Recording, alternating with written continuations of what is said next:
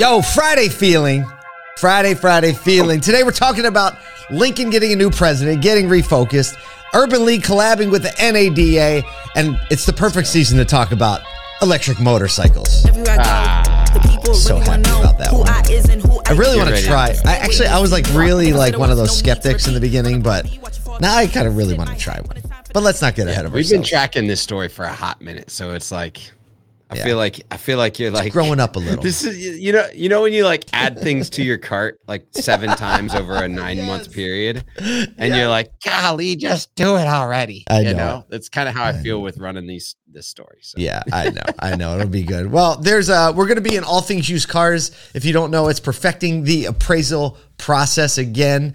It's part 2 of that conversation. It was really great. I probably had like record attendance last week. So if you have Clubhouse, just get the Clubhouse app, search all things used cars, tap on it. It'll show you what's going on. And please join us there. Last week, how many people went through the room? Like 400, something stupid. Over 400 people through the room in an hour. Yeah, we're doing that. Also, in like less than 2 weeks, we're going to be in Tampa at Digital Dealer. After Digital Dealer on May 2nd, we're hosting a big premiere party for the launch of our TV docuseries, More Than Cars. We're elbows deep, Kyle, in the editing process right now. Oh man, we're getting edits back from the editing team, and like I was 8 minutes into the first, the edit this morning, smiling, grinning ear to ear. Paul jumps in the meat that we are in every single morning. He's like, "Why are you smiling?" I was like, "What are you smiling about?" I'm enjoying myself watching this show, so I think people are gonna really get. Kyle, you look like the movie poster for that show, Smile. Have you seen that? Way too big. Please. So if you're going to be in Tampa or around Tampa on May 2nd, please join us. You can go to aso2x.com and get tickets. They're super cheap. It's going to be a heck of a party. Red carpet, step and repeats. Big screen. We're going to have some conversations beforehand. There's going to be swag and food and popcorn and a whole bunch of stuff. So please, if you're going to Digital Dealer, we're collabing with them. And if you're a dealer going to Digital Dealer, you get a free ticket. So there you go. If you're already going, then you need to go to this. Don't say we didn't love you. Don't say we didn't love you. Don't say it. A couple other things coming up that we'll talk about at another point. We're going to be in Vegas for Reuters event and all this and this and this. SoduCon. SoduCon tickets just launched at SoduCon.com. We have things. But really, so much. First and foremost, we hope to see you in Tampa. May 2nd. All right, let's talk about some news. Let's get into it. So Lincoln's new president, Diane Craig, is ready to revitalize the luxury brand by refocusing on its EV strategy, updating products to attract customers, and reducing its dealer network. Yes, we put that one last, reducing its dealer network. Craig emphasizes the need for exclusive Lincoln dealerships, right? No more. She said, the current 637 stores that we have is too large, and we're actually looking for less dual-branded stores. So the Ford-Lincoln combo that so many of you have seen or worked for or have, they're looking to reduce those.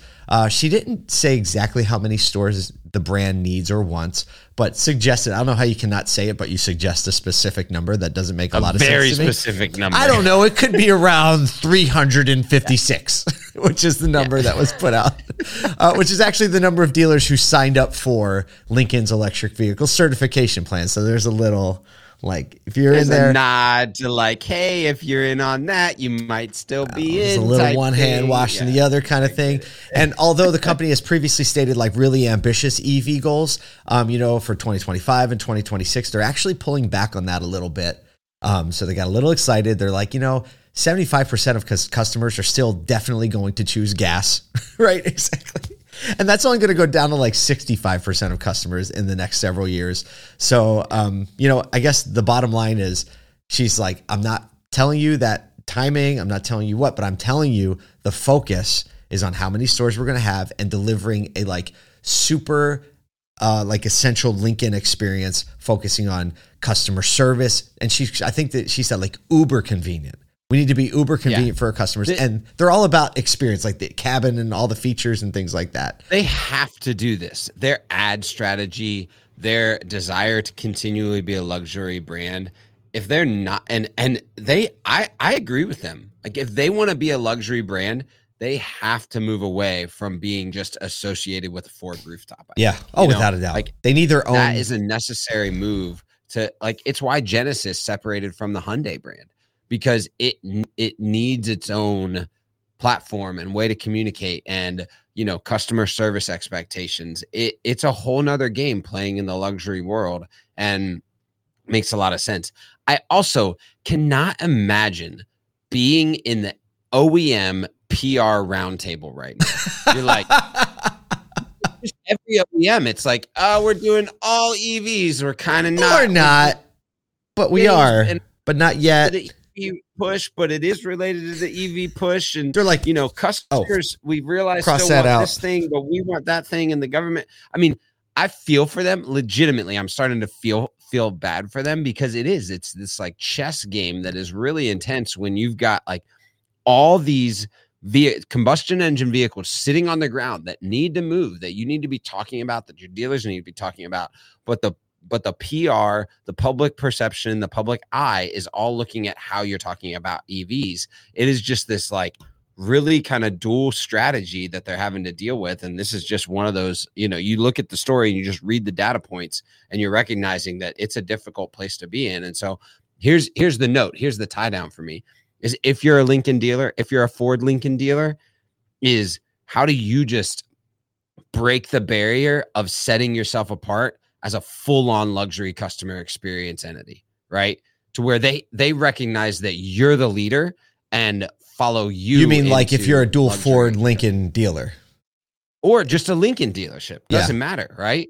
Push the boundaries of the luxury customer experience and be the front runner for how to engage in the combustion engine and EV conversation at the exact same time in your ad strategy, your showroom strategy, your customer experience, your post-sale, your service experience. Push the boundaries. Kind of reminds me of that dealership, the Toyota Lexus dealer that just went up that we covered in New York City. Yeah. And there's Toyota Lexus, and they're like, hey, well, if we're going to do this, then the Lexus standard is the full standard, right? Like we're going full customer experience, full luxury. I do remember a couple of guys in beards and flat brims talking about the fact that let's see how the EV rhetoric changes when people realize that we have to sell gas vehicles more because we have inventory now, and that's what people want to buy. I just heard a couple of guys say something like that. We got a couple of guys we've heard of. They may or may not look like us. Yeah, and then they like to talk about how to fix things. So speaking of fixing things, segue time.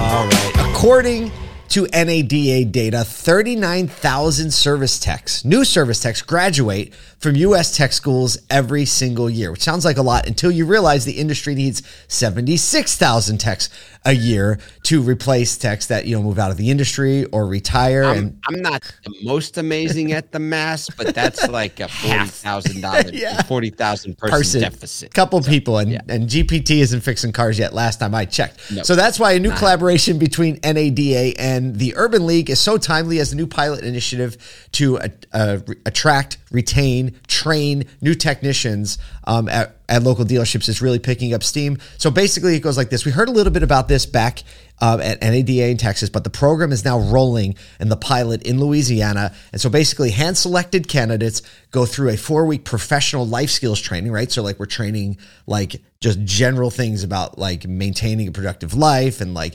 looking toward your future, good. Right? It's so good. And then meanwhile, they shadow a service tech at a participating dealer, and then they start studying automotive tech at a local community college. And all in all, it's an 18-month program that includes both ASE and OEM certification. So 18 months is done, I'm OEM certified, I'm ASE certified, and then trained mechanics work as technicians as dealership employees. Brilliant, right? I love it. It's just brilliant. It is. Let me just read this quote, and then quote from the NADA Foundation's chairwoman, Annette Sikora, owner of Smith Auto Family in Levelland, Texas. She says, the pilot program is the first step in what we hope will be a national program to recruit, train, and place technicians in dealerships across the country. And basically, she says, we can scale this just about anywhere. I love it. And this is where NADA just has the relationships, the national scale to do something like this. This is where they should be living. And this is exciting to me because this is a solve for the industry, for dealerships. Yep. It's a solve for consumers. Yep. Right? Like telling that narrative, that that the industry is working on making it easier to get your car serviced as an industry. We're not just doing that at the local level. We're working as an industry to make it easier to make sure your car gets serviced in a timely manner. That's a big story to tell. Dude, and, I think this has to be an episode of More Than Cars. Like, we're just going there. We're going to Louisiana, yo. We're going to I always wanted to go to Louisiana. Let's go. Yeah. But you think about it from, like, there's nothing more quintessentially automotive than, like, the Urban League just does such a great job taking folks that have had like a problem, right? Or a challenge to get to the next level. And they're saying like, hey, we say it all the time, automotive industry, it has no ceiling, but it also has no floor, right? And showing an on-ramp to the fact that if you compare that to a college trajectory in 18 months, the college trajectory kid, that's all it is, and the person that goes through this program, their income, their opportunity is going to be substantially different. I mean, substantially with way different. less debt. With way How about less with zero debt? How about with zero debt with this program, right? Not to mention these cats going to come out of the program, and within like 3 years, they're going to be, bringing home 80, 90, 100 grand if they're really good. Absolutely.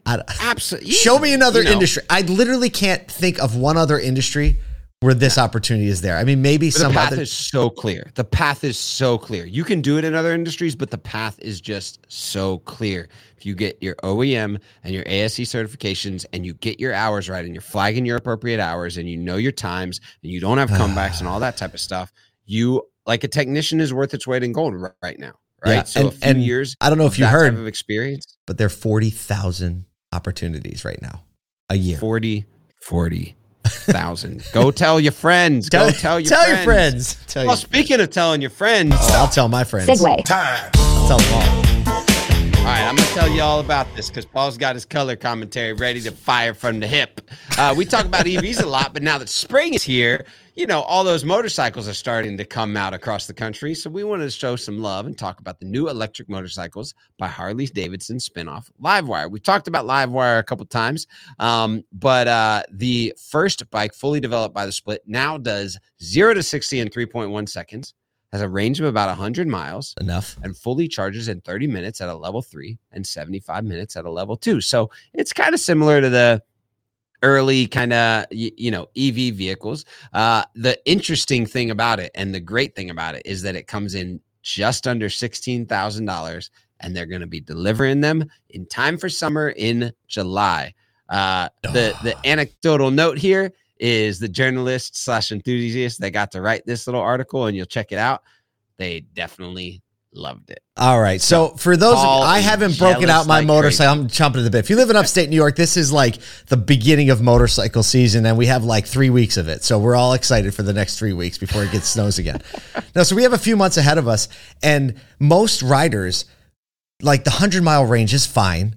Right? Because I have both of my bikes, the range is about that anyway with gas. And listen, after you ride 100 miles, like you're ready. Like that's part of the biking trip, right? You stop, you get something to eat, right? Like, so you plug it in. At first I was like, no, motorcycles got to have, you need to hear it. You need to feel it. But more and more, I'm like, you know what? I mean, this guy's like, look, you can talk to your friends while you're riding with them because there's no noise. Yeah. The acceleration is smooth. And frankly, like this is the first bike that Livewire has made broken off from the Harley-Davidson nameplate. And I'm going to offend some people with this, but it's cool. But if you're under 45, like the big Harley-Davidson logo on the bike doesn't really mean anything. Actually, it does mean something. And most of that meaning is just like... It means you're older than 45. Yeah, exactly. You nailed it. It does mean something. So I'm excited for this transition. I mean, look, it's a recreational vehicle. You're not riding across country on this bike. But I think it's going to... I mean, it's $16,000. So it's... I mean, as motorcycles go, it's pretty expensive, right? It's an expensive toy. It is. But I would definitely rent one and try it out. But, why not? I know. So just think right now, like people are, I'm going to get my bike out this weekend. It's solidified. Now you're definitely doing it. Oh, all day long. Dave the Wave just comments on the live stream. Shouldn't you guys be in the All Things Used Cars Clubhouse in 8 minutes? Actually, correction. Well, yes, we should. It's 4 minutes from now because of the time delay. So we're heading over there. We hope you have an amazing Friday. Caring about people, loving people. Go ride a motorcycle if you haven't. And we'll see you in All Things Used Cars.